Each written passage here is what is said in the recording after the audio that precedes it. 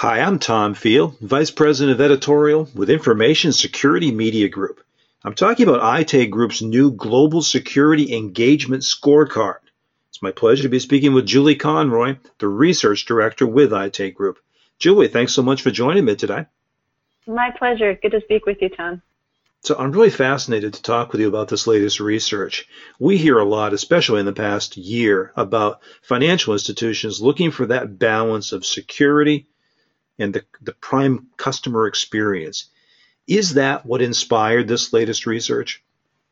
That's part of what inspired it.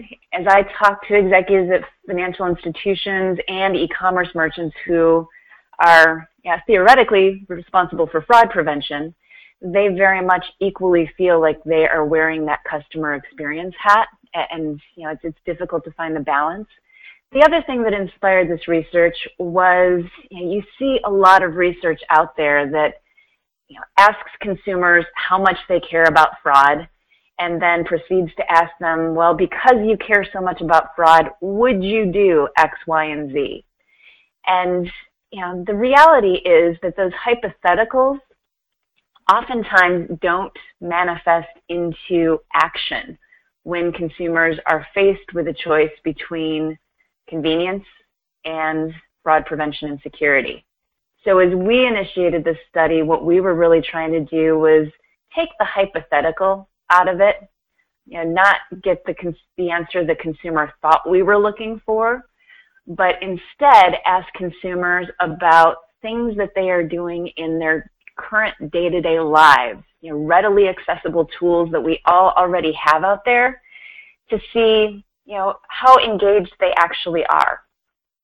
Talk to me a little bit more about that, Julie. When you decided to create a global security engagement scorecard, what are the goals and what do you want people to do with this research? Well, as we looked at this, one of the goals here was to understand, are there differences in consumers' willingness to engage, willingness to participate in fraud prevention that have cultural biases? Is the different level of training and education that consumers have in different countries, has that made some consumers more willing to participate or more willing to put up with friction than others? And I'm going to spoil some of the punchline here, but one of the key findings was that some of those cultural differences really are dictated by the amount of skin a customer has in the game at the end of the day. As you look at countries like India and South Africa, where the concept of zero liability for fraud is not well established, we found dramatically more engagement and willingness to engage in fraud prevention and security because at the end of the day, the consumer had a vested interest because they had actual financial exposure in the case of fraud. Julie, that's a great segue into my next question, which is what are the most important findings from your research? Well, I think that one was one of them, which was really that if consumers feel like they are going to be covered for fraud, and it's in the U.S. market, it's a beautiful thing that we have Reg E and Reg Z that protect us, and it's really that zero liability concept. Those concepts of Reg E and Reg Z are why credit cards are so well established here, because consumers feel protected. They feel comfortable using them. It's why online banking is so well established here, because we have protections, especially in this age of rising tide of data breaches and thefts and things. But at the same time, it makes bringing a more interactive fraud prevention and security experience very challenging. We don't have a lot of consumers that would be willing to put a dongle into their computer and to stick their EMV card into it to do a CNP transaction here. There just would not be that level of tolerance because it is a complete inconvenience. And why should we inconvenience ourselves to that extent when we don't have any personal exposure? And we saw that in the research in the Canadian market, in Australia, and Spain, where, again, we have very well-established consumer protections. So it highlights the fact that if we want to develop a more secure infrastructure around digital payments, digital banking, we need to figure out ways to do it that do not require a huge amount of customer education, do not require a huge amount of customer friction. And the timing of this interview is great because I think two of the acquisitions we've seen in the past week show that there's a lot of recognition of that fact. Visa acquired Cardinal Commerce and Amex acquiring Innoff. So, Julie, you talked about India and South Africa. Which of the regions that you studied scored the highest in this scorecard and why? So, India was substantially higher than all of the other countries that we looked at. And again, it goes back to the fact that the concept of zero liability for credit card fraud, for online banking fraud, is not well established there. And so consumers feel like they have personal financial exposure in the case of credit card, debit card, prepaid card fraud. And interestingly, there's actually a bill pending with the Reserve Bank of India right now that would extend and guarantee some of that zero liability for Indian consumers. South Africa was close behind. And again, that's another area where the concept of zero liability, again, both for online banking fraud as well as credit card and debit card fraud, is not well established with those consumers. And even, from a MasterCard perspective, they're gradually rolling this out across the globe. But just because it's there from a MasterCard perspective doesn't mean the education has filtered down to the consumer yet, which was manifest in the level with which those consumers are engaging with security best practices, are actively registering for things like credit and debit card alerts, and also the concern about fraud. So after we asked about all of these best practices and whether or not consumers are doing them, we finished the survey asking them about the concern about fraud. And we found that in South African and Indian markets, the percentage of consumers that said that they are very concerned about fraud was substantially higher than it was in all other markets.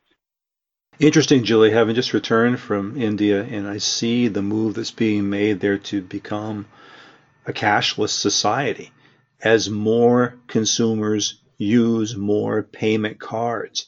Do you expect the scorecard to change if you were to go back in 2-5 years' time and conduct this research again?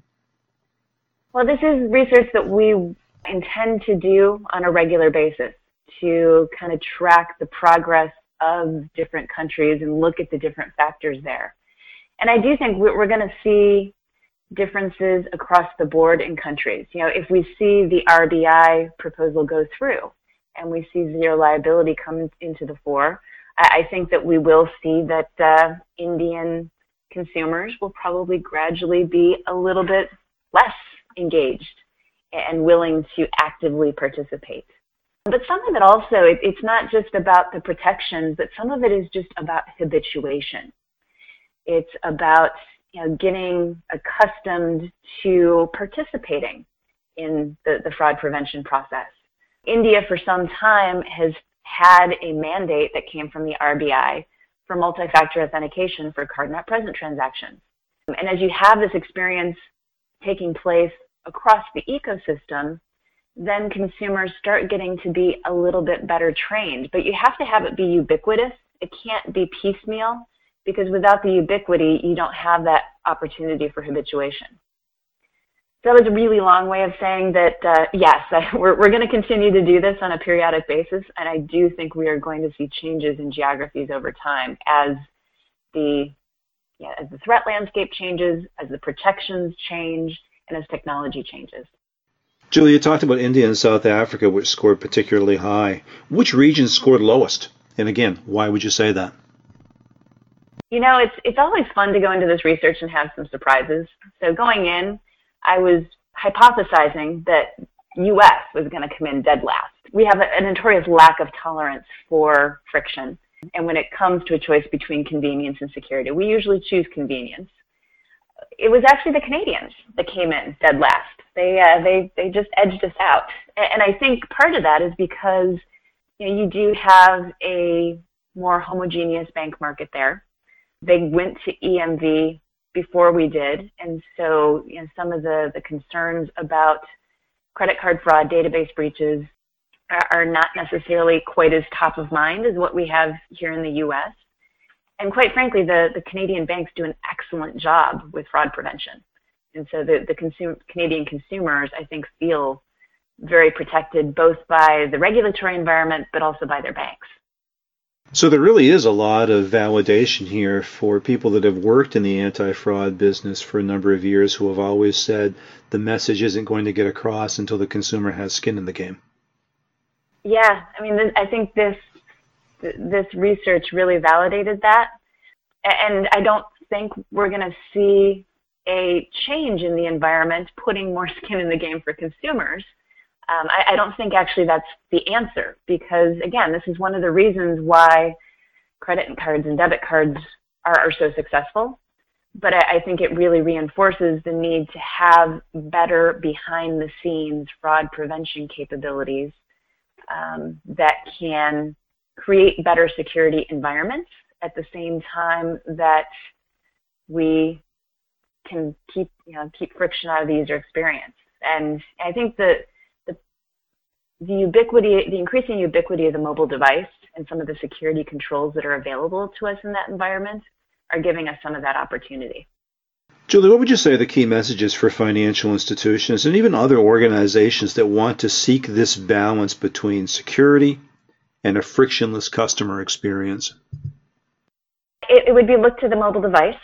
Yeah, there's a lot of opportunity in the U.S. market. In Canada, we're seeing around 70% of all consumers now have a smartphone. And that provides a lot of opportunity to use security embedded in that device, not only to secure transactions that go through the device itself, but then start to use your knowledge of that device to secure transactions in all of your channels. And so I'm seeing a lot of activity on that front. I think it also reinforces the importance of customer education. One of the really interesting findings in this research was, as I said, we asked consumers in all of these countries what type of, how concerned they are about a variety of types of fraud: credit card fraud, debit card fraud, identity theft.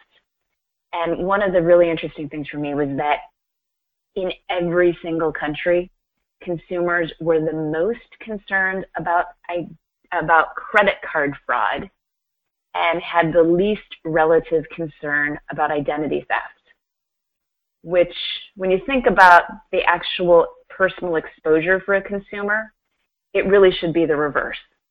Because, again, in most of the countries, there are some form of protection against credit card fraud, but identity theft is hugely painful for consumers to unwind.